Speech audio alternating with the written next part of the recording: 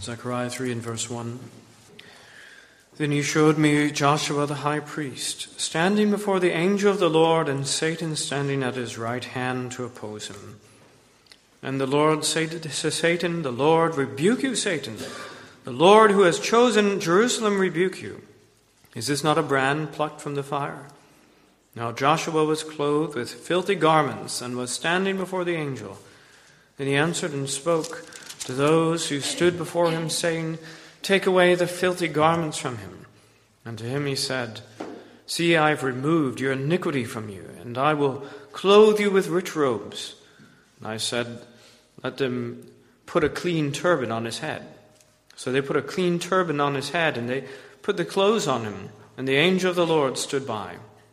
And the angel of the Lord admonished Joshua, saying, "Thus says the Lord of hosts, if you will walk in my ways, and if you will keep my command, then you shall also judge my house, and likewise have charge of my courts.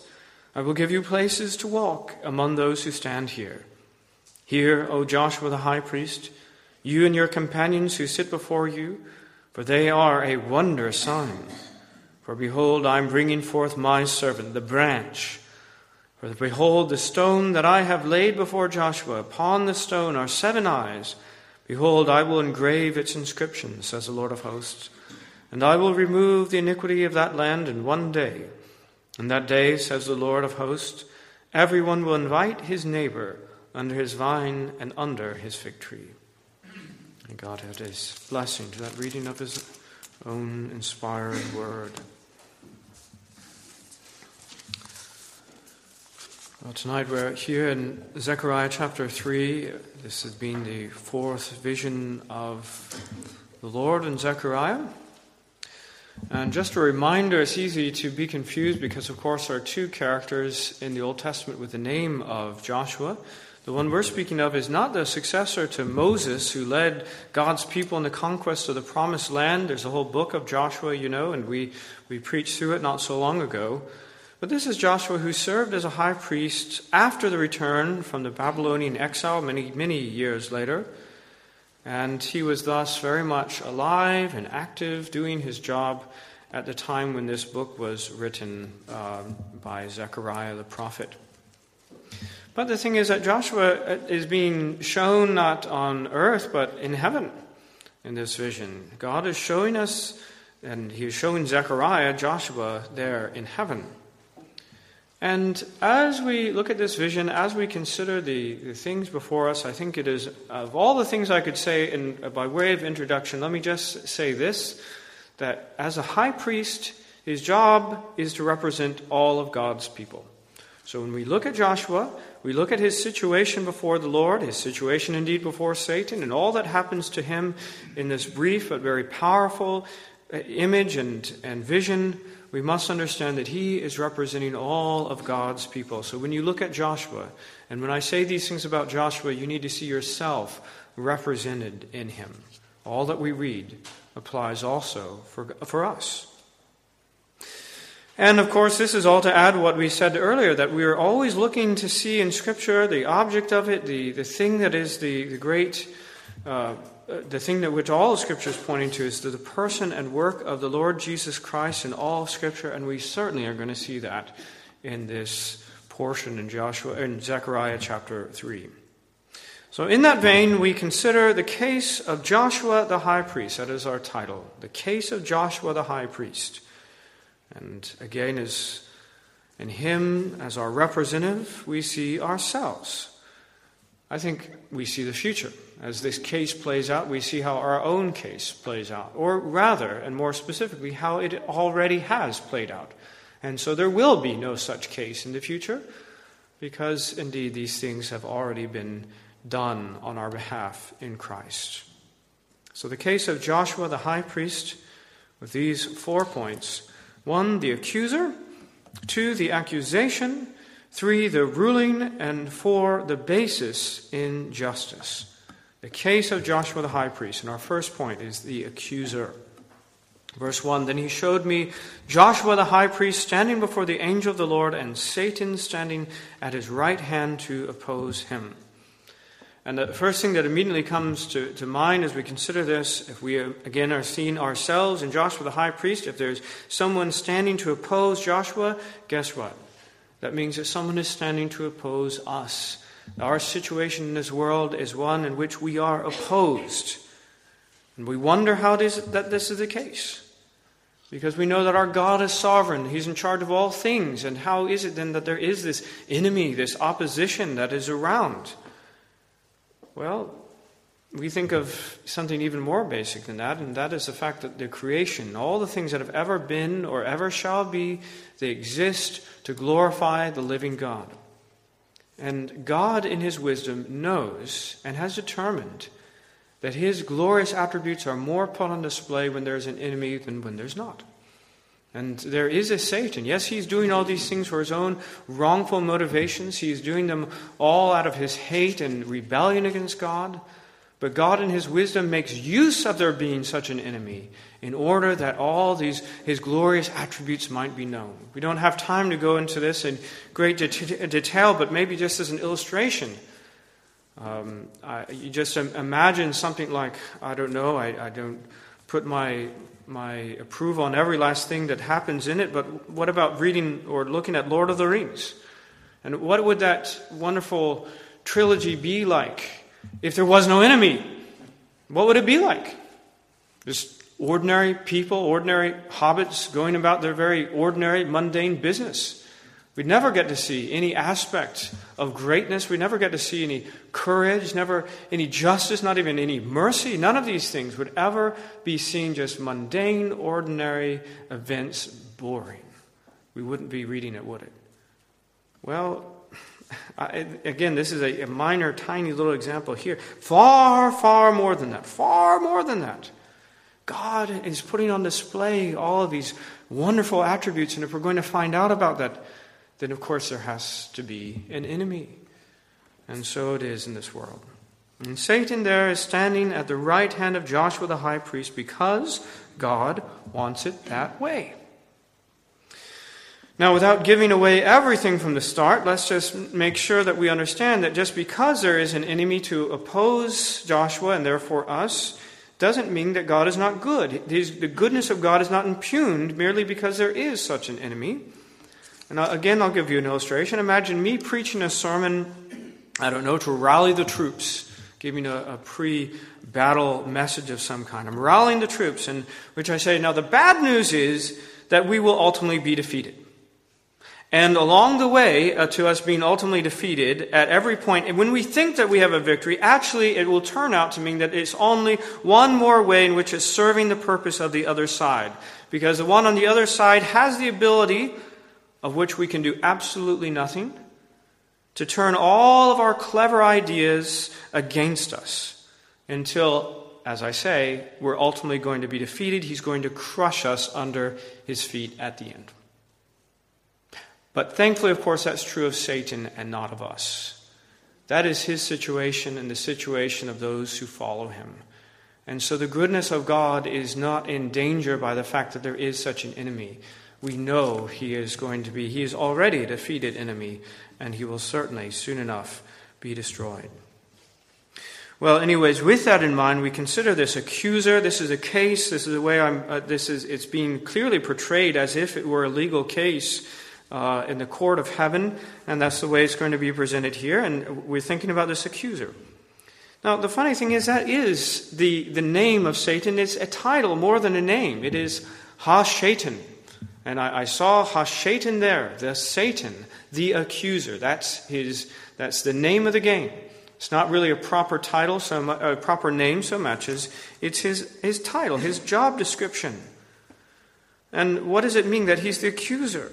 Well, we learn about that situation in the book of Job, where the situation is kind of similar. We're in the courts of heaven, and there people are coming, and Satan comes. And the Lord said to Satan, "Have you considered my servant Job, that there is none like him on the earth, a blameless and upright man, one who fears God and shuns evil?" So Satan answered the Lord and said, "Well, does Job fear God for nothing? Have you not made a hedge around him, around his household, and around everything that he has on every side? You have blessed the work of his hands, and his possessions have increased in the land. Meaning he is filthy rich. And now stretch out your hand and touch all that he has, and he will surely curse you to your face. That's the idea. God, here's my act. You're asking me what I think about Job. Well, as the accuser, I'll tell you what I think. I accuse him of just being mercenary. Yes, he follows you. Yes, he does it superficially because only he wants the cash money that you give him and the protection that you give him. And if you were to take that away, guess what? He wouldn't love you. He wouldn't care about you. He would curse you to your face. So there. That's the accusation. And that's Satan's job. He's the accuser.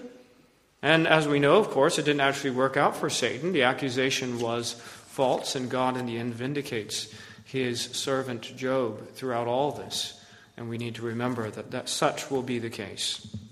But again, this gives us help to understand what's going on here. Satan is doing what the accuser is supposed to do, and he accuses this man. And I think he actually has more to work with than in the case of Job. Because what he was saying about Job actually wasn't really true. But what he's saying about Joshua, I think is hitting closer to home. Because as we go on from the accuser, now the second point is the accusation. What is the basis of this accusation? Because as the case plays out, Satan actually doesn't get as far as he does in Job. He's not allowed to speak, really. But the basis of the accusation is clear enough from the description we have in verse 3. Now Joshua was clothed with filthy garments and standing before the angel. That's the basis of the accusation. He's got these filthy garments. And you might say, well, clothing, that's just a trivial matter. It doesn't really matter how we dress, does it?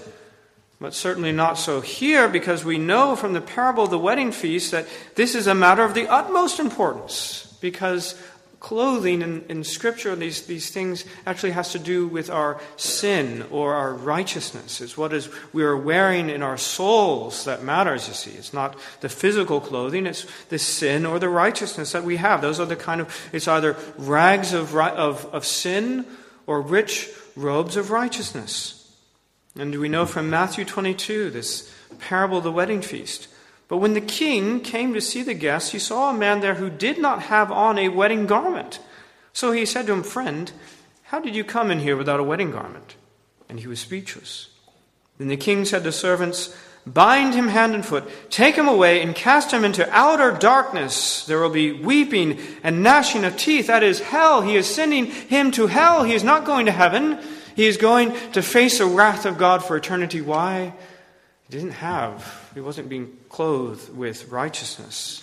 He came as he was, with his sin. And he's cast out into outer darkness. And that's not extreme. That is a picture of the righteous judgment of God, that our clothing is our moral condition before him, and the garments are either our sin or righteousness. And there is not the slightest chance that those who have sin on them, any sin at all, any stain whatsoever, these filthy garments, certainly not, is going to remain in heaven. And Satan knows that. They're going to be cast out. And there is no doubt that Joshua, like all the people he represents, and it may well be that he is pictured not only as Joshua the person with his own sin, maybe he's also being pictured as Joshua the high priest bearing the sins of all the people, representing all of his people, and therefore those are dirty, dirty garments that he's wearing. He's a sinner. He's a sinner by nature. He's a sinner by choice. Romans says that there is none righteous, no, not one. There is not a single one who even seeks after God. We are sinners condemned in his sight. All of us were sinners.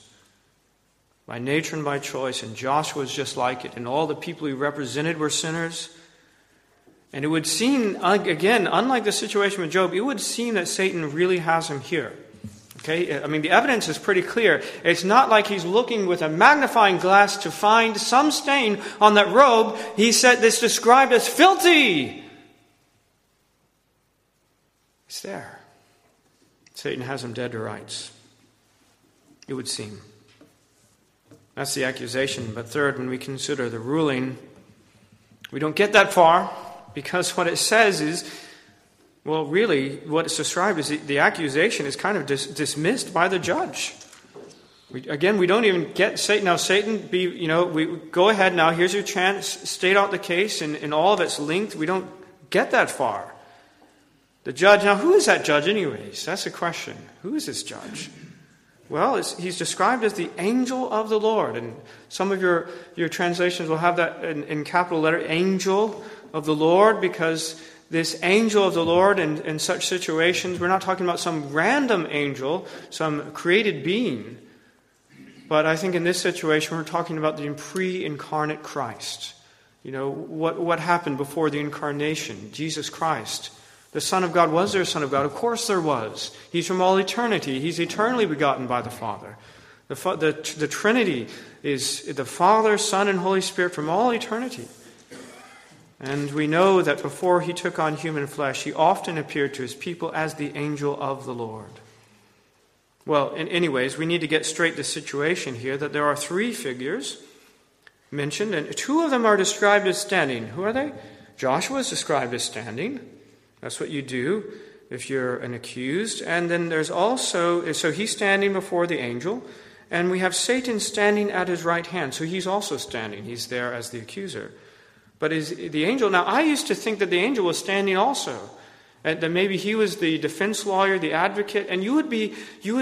I guess I could understand if you thought that way. Again, I thought that up until recently as I considered this a little bit more. You would certainly be forgiven for thinking that the angel is actually the advocate rather than the judge, because this judge comes across as a little biased. The angel seems to be kind of an ardent advocate for Joshua, even though he's standing there in his filthy robes, guilty as sin. And yet he's not even allowing this accuser to speak. He begins, in fact, by rebuking this accuser. In verse 2, and the Lord said to Satan, the Lord rebuke you, Satan.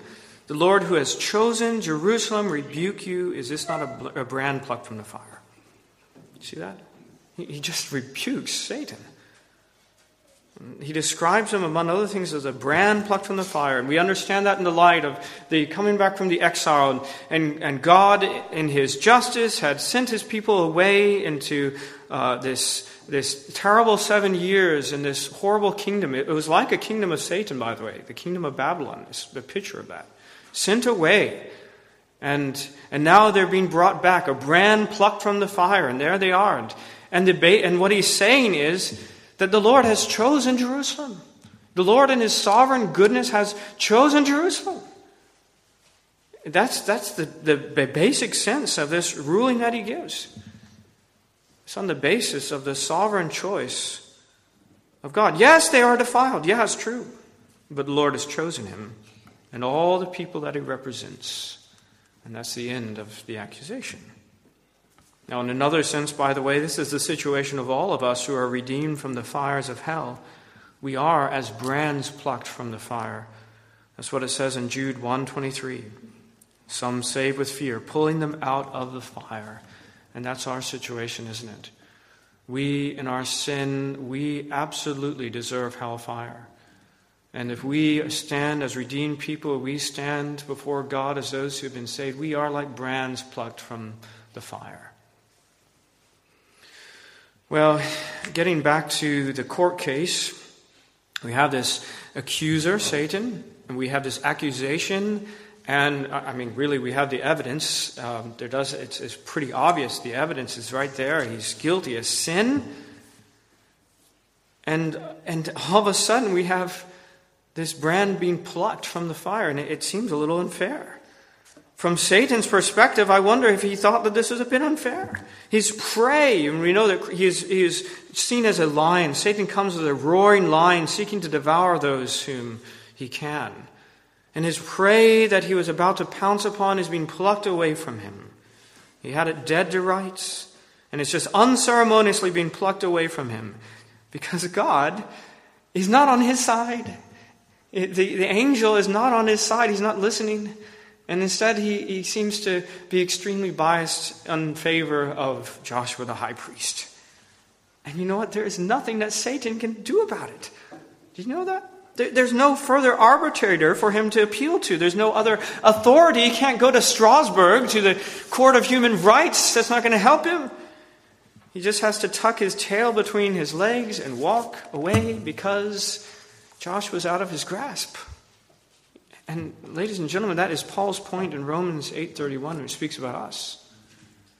What shall we say to these things? If God is for us, who can be against us? And look at the details when he goes through the list. Who could it be? He who did not spare his own son, but delivered him up for us all, how shall he not with him also freely give all things? Right? If he's just given us the contents of this box and that's all, we'd say, well, he gave us that, but I don't know if he's going to really give us as much as we owe. But actually, he offered up his own beloved son, his only son, for him to be a sacrifice for our sin. There was no greater gift he could have possibly given. He gave it all at the most infinite cost. What else is he not going to, what is he going to withhold now? Is he going to be stingy when it comes down to it? Of course not. And then he goes on to say, who shall bring a charge against God's elect? Who? It's God who justifies. Who is he who condemns? It is Christ who died. You see, he's the judge. He's the one who katakrinos. He's the judge. And that's the question. Who is the judge? It's important, isn't it? A lot of court cases hinge on the judge because sometimes these judges are pretty biased. And the question, if you're the accused, thankfully I've got the judge, or oh no, I've got that one. Well. The question is, who is our judge? Who is the one who might just condemn? It is Christ who died for us. And furthermore is risen, who is even at the right hand of God, who makes intercession for us. And that is what he does. Night and day. If Satan is accusing, guess who is doing the intercession? Even now, it is Christ the one who is going to be judging. Who shall separate us from the love of Christ? Shall tribulation, distress, persecution, famine, nakedness, peril, sword? No, in all these things we're more than conquerors through him who loved us. In verse 38, I am persuaded that neither death nor life, nor angels, nor principalities, nor powers. What is he talking about there? He's not talking about good angels. They're not going to stand to oppose us, accuse us, destroy us. No, he's talking about Satan and all the fallen angels that follow him. None of those things, nor things present, nor things to come, because we fear that, don't we? The things to come. We don't know what's coming, but he's throwing it all in the same category. None of this. Not the things present, nor the things to come, nor height, nor depth, nor any other created thing shall be able to separate us from the love of God which is in Christ Jesus our Lord. Nothing. Because Christ is the judge. Is there bias? Maybe. You know, we who are believers, we're called his friends. He says that. Jesus says, oh, you're my friends. In fact, he also says that we're his bride. We're the spouse of Jesus Christ. You know, if this were a human situation, this judge would have to recurse himself because he is standing in judgment of his own spouse. But this judge doesn't. This judge, in fact, takes the opportunity to throw the case out of court. And the reason why is, in actuality, there will be no trial for us. That's what happens when he's the judge. There's no further one to appeal to. There is no further higher court. There's nothing that is there. He gets to just throw the whole case out because that's what it says in Romans 8:1. There is therefore now no condemnation to those who are in Christ Jesus. That is the summation of our situation in Christ. No condemnation. It's gone. Well, we come to our fourth point, and we wonder if that's really the case. If this judge has this amazing bias towards us, doesn't even let the accuser speak, just rebukes him, fixes the matter, is settled. We know there's no condemnation for us. What is the basis in justice? Because we know our God is just, and we might be tempted to imagine that he's unjust. Well, I can tell you it's not. It's done in the most perfect of justice imaginable. And we can see that as we consider a little bit further what is being done for Joshua. In verse 4, then he answered and spoke to those who stood before him, saying, take away the filthy garments from him. And to him he said, see, I have removed your iniquity from you. And just to make sure that we get it, we have to understand what the picture is. He doesn't leave us in any doubt. He takes away the filthy garments and he says, I have taken away your iniquity. That's it. It's about sin. And he's taken away the sin, and you say it's just as simple as that. Just at divine fiat, there's the sin, it's gone. Well, from our sort of perspective, maybe it is, but it's not from Christ's perspective. It's not that simple at all. There's much, much more to this story. And for that we need the whole of Scripture, particularly things in the Old Testament like Isaiah 53 that speaks of this suffering servant who's by his stripes we are healed, the one who suffers on behalf of his people, or of course in the New Testament, so many parts of it that speak of Christ suffering and bearing our sins for us on the cross. And the fact is that so far from this being an exception to justice, a perversion of justice, absolute and perfect justice would be carried out on the angel. In fact, more perfectly than what will be carried out in the damned in hell.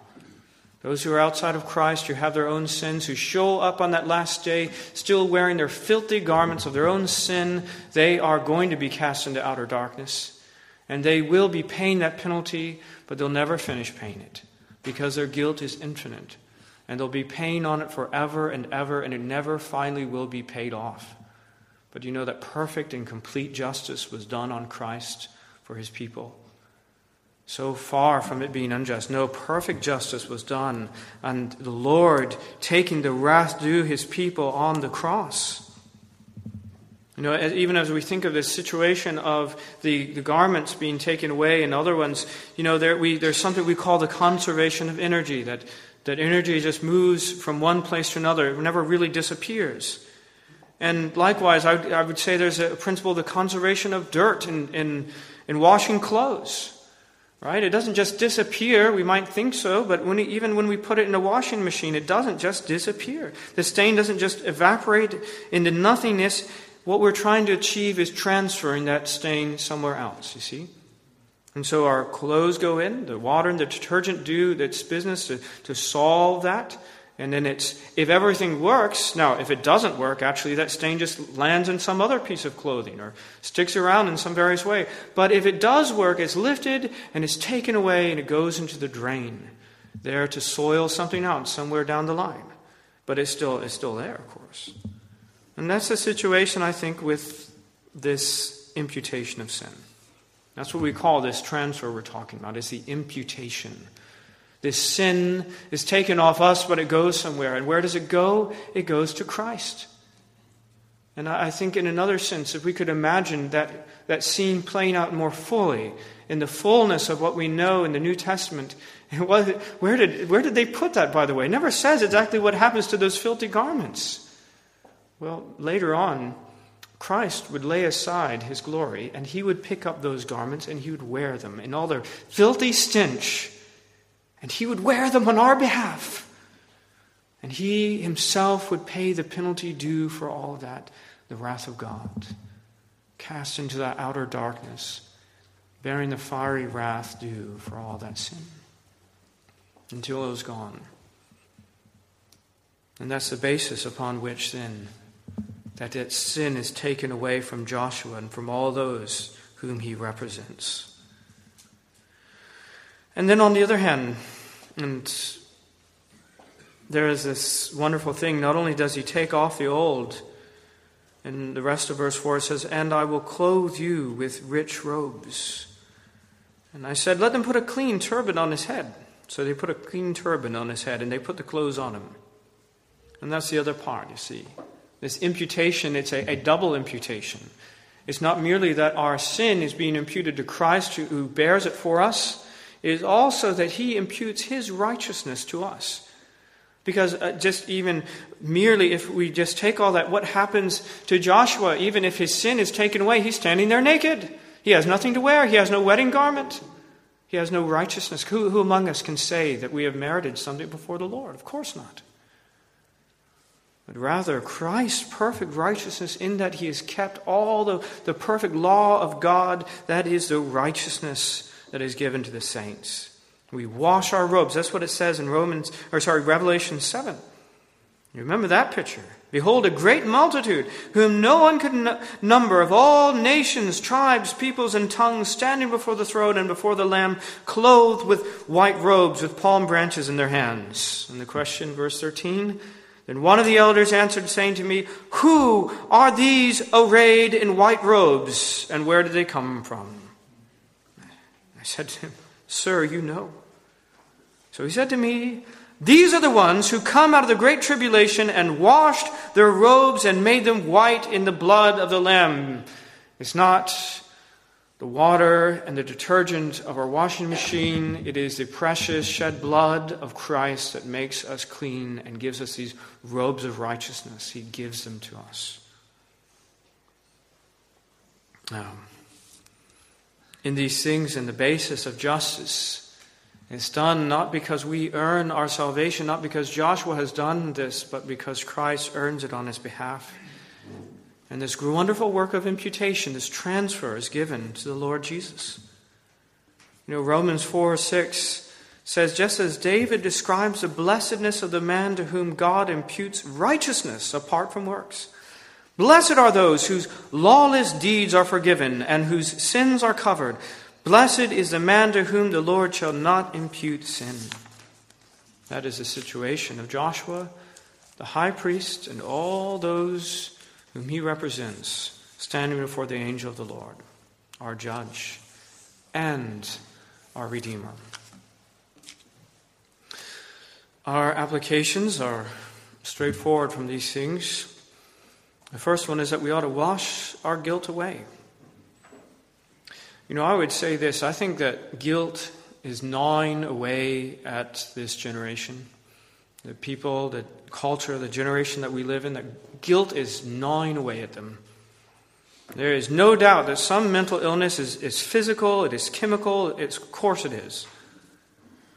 But this epidemic that we face, this enormous epidemic of mental illness, is it all that?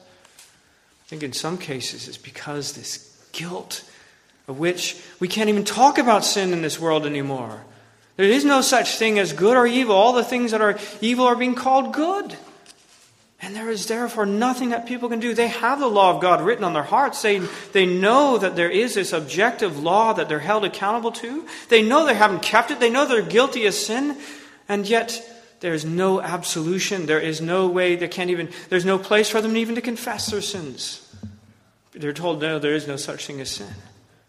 And of course, this guilt is gnawing away at them and it's destroying them from the inside out. That is the situation of so many of the people that you and I are going to interact with in the world around us. And I say to you, wash your guilt away. There is a mechanism, there's a place, there is a situation in which you can confess your sin. There is an absolution available. It's not through the Roman Catholic priest. It's not through the psychiatrist. It is through this advocate, this judge. We can come to him and we can confess that we are sinners. And we can ask of him that I want, that treatment you gave Joshua the high priest? I want that. I want to be washed. I want my sin to be washed away in your blood and to be clothed in your righteousness. And he'll give it. You can come to Christ and do that. And I would say if you have, then you have been set free from guilt. If you wash your guilt away, then don't try to go get it again. You have been set free from it. And we live in the wonderful assurance of that kind of pardon, that Satan has nothing on you. What does he have? Again, it is not just the evidence. The physical evidence is there in these filthy robes, and they're gone. The evidence, the judge has just gotten rid of the evidence for you, and he has gotten rid of the sin itself, you see. If you've put your faith in Christ, it's not just that a good case cannot be brought against you on some technicality. It's that the basis of that case, in fact, has been washed away. It doesn't exist for you. And therefore, there is no condemnation. There is therefore now no condemnation for those who are in Christ Jesus. That is the good news. And the only thing I want you to do about that is to revel in it if you're in Christ. That's it. Secondly, we ought to know that we have an enemy. We have to be aware of that. There is an enemy. There is someone who stands to oppose us. We're thankful for the way that this court case has played out. It's worked in our favor, but it doesn't mean that we don't have an enemy. We do. And for that reason, we should put on the whole armor of God. I've said that in God's great wisdom, it is His will that we have a Satan. There is the Satan who is around to do his work. An enemy of our souls, yes, but God has given in His goodness provision against this Satan. Ephesians 6:11, a passage that we should all memorize as the bold print on some emergency procedure. Put on the whole armor of God that you may be able to stand against the wiles of the devil. He has wiles. He works against us. For we do not wrestle against flesh and blood, but against principalities, against powers, against the rulers of the darkness of this age, against spiritual hosts of wickedness in the heavenly places. Therefore, put on the whole armor of God, that you may be able to withstand in the evil day, having done all to stand. Stand therefore, having girded your waist with truth, having put on the breastplate of righteousness, and having shod your feet with the preparation of the gospel of peace, above all taking the shield of faith, with which you will be able to quench all the fiery darts of the wicked one, and take the helmet of salvation, and the sword of the Spirit, which is the word of God, praying always with all prayer and supplication in the Spirit, being watchful to this end with all perseverance and supplication for all the saints. We revel in our redemption. We revel in the fact that Satan has no accusation that he can level against us, but yet we take those precautions that God has given us. We put on the whole armor of God. But even still, again, you ought to be aware of something. I'm guessing that Satan knows about this. He seems to know Scripture. I bet he knows this one. I bet he wouldn't like me saying it, so I'm going to say it all the more. Romans 16:20. And the God of peace will crush Satan under your feet shortly. Okay? His doom is certain. Ein feste Berg, Martin Luther's great hymn. His doom is certain. He doesn't minimize the reality of Satan. If anyone knew the reality of Satan's opposition, it was certainly Martin Luther. But he also knew that his doom was certain, and we must keep that in mind as well. That promise that was given so long ago, perhaps on the very day that mankind fell into sin, there was a promise that Satan's head would be crushed, and it soon enough shall be. And you know what's going to happen when that happens? We'll rejoice. We'll rejoice, and we anticipate that. Thirdly and finally, we must remember that we have an advocate. You know, we've mentioned it sure seems like our judge is actually our advocate, and he is. That's exactly the way he's described in 1 John 2:1. My little children, these things I write to you so that you may not sin. And if anyone sins, we have an advocate with the Father, Jesus Christ, through righteousness, and we know the basis upon which he pleads. Any accusation that could be brought before us, any way that Satan, not that he has access anymore to the heavenly throne room, but even if he did, if he sends word up and says, look, he's a sinner, look what he's done. And what is Jesus Christ going to say about that? What is he going to say? I believe I paid for that. Cost me a lot. I remember each and every one of those sins. You think that? I think so. I think that the Lord Jesus Christ is fully aware of each and every one of the sins that he paid for. It was his great cost. They weren't trivial things. They weren't little pinpricks. The cost of this sin was great, and he bore it all. He knows us perfectly. He knows all that we've done, and he paid for those sins. We can be thankful for it. We have an advocate. And we have an advocate in the Holy Spirit, John 14:16. And I will pray the Father that he will give you another helper. That's the same word, by the way, the paraclete, an advocate. Another advocate, that he may abide with you forever. And so what we have in the end is we consider the Father's plan for us to save us. And we consider the fact that we have this advocate with the Father, Jesus Christ, and then we have another advocate, the Holy Spirit. What do we have? A triune God who is for us. That's our situation in life. If we are in Christ Jesus, we have God the Father, God the Son, and God the Holy Spirit, who are our advocates. They are for us. God is for us. And I want you to go in that knowledge, in that strength, in that encouragement the week before us. Let us pray. Gracious God, Father, Son, and Holy Spirit, Lord, with such advocates, how can we ever despair? Lord, you have determined, yes, you have determined that there would be a Satan, there would be an accuser, but it is all for your own glorious reasons, for your own wise reasons, the display of all of your great justice and mercy and grace. And Lord, we are thankful that we have such an advocate.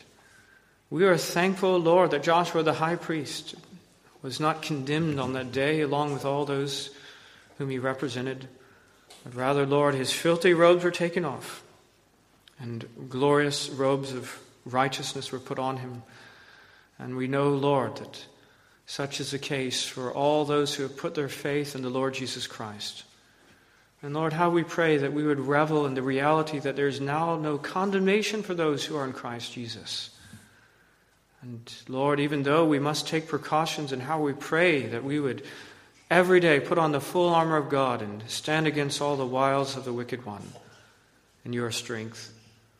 And Lord, we revel in the fact that he is a defeated foe, and soon enough you shall crush him beneath our feet. Pray, Lord God, that we would be assured of our salvation if we are in Christ. And we pray, Lord, for those who are not, that they would come to have this wonderful, glorious redemption given to them in this gospel. We pray, Lord, that we would go forward confident in you, knowing, Lord, that there is no accusation that can possibly stand, no one who can keep us from the love of Christ. We pray it in Jesus' name. Amen.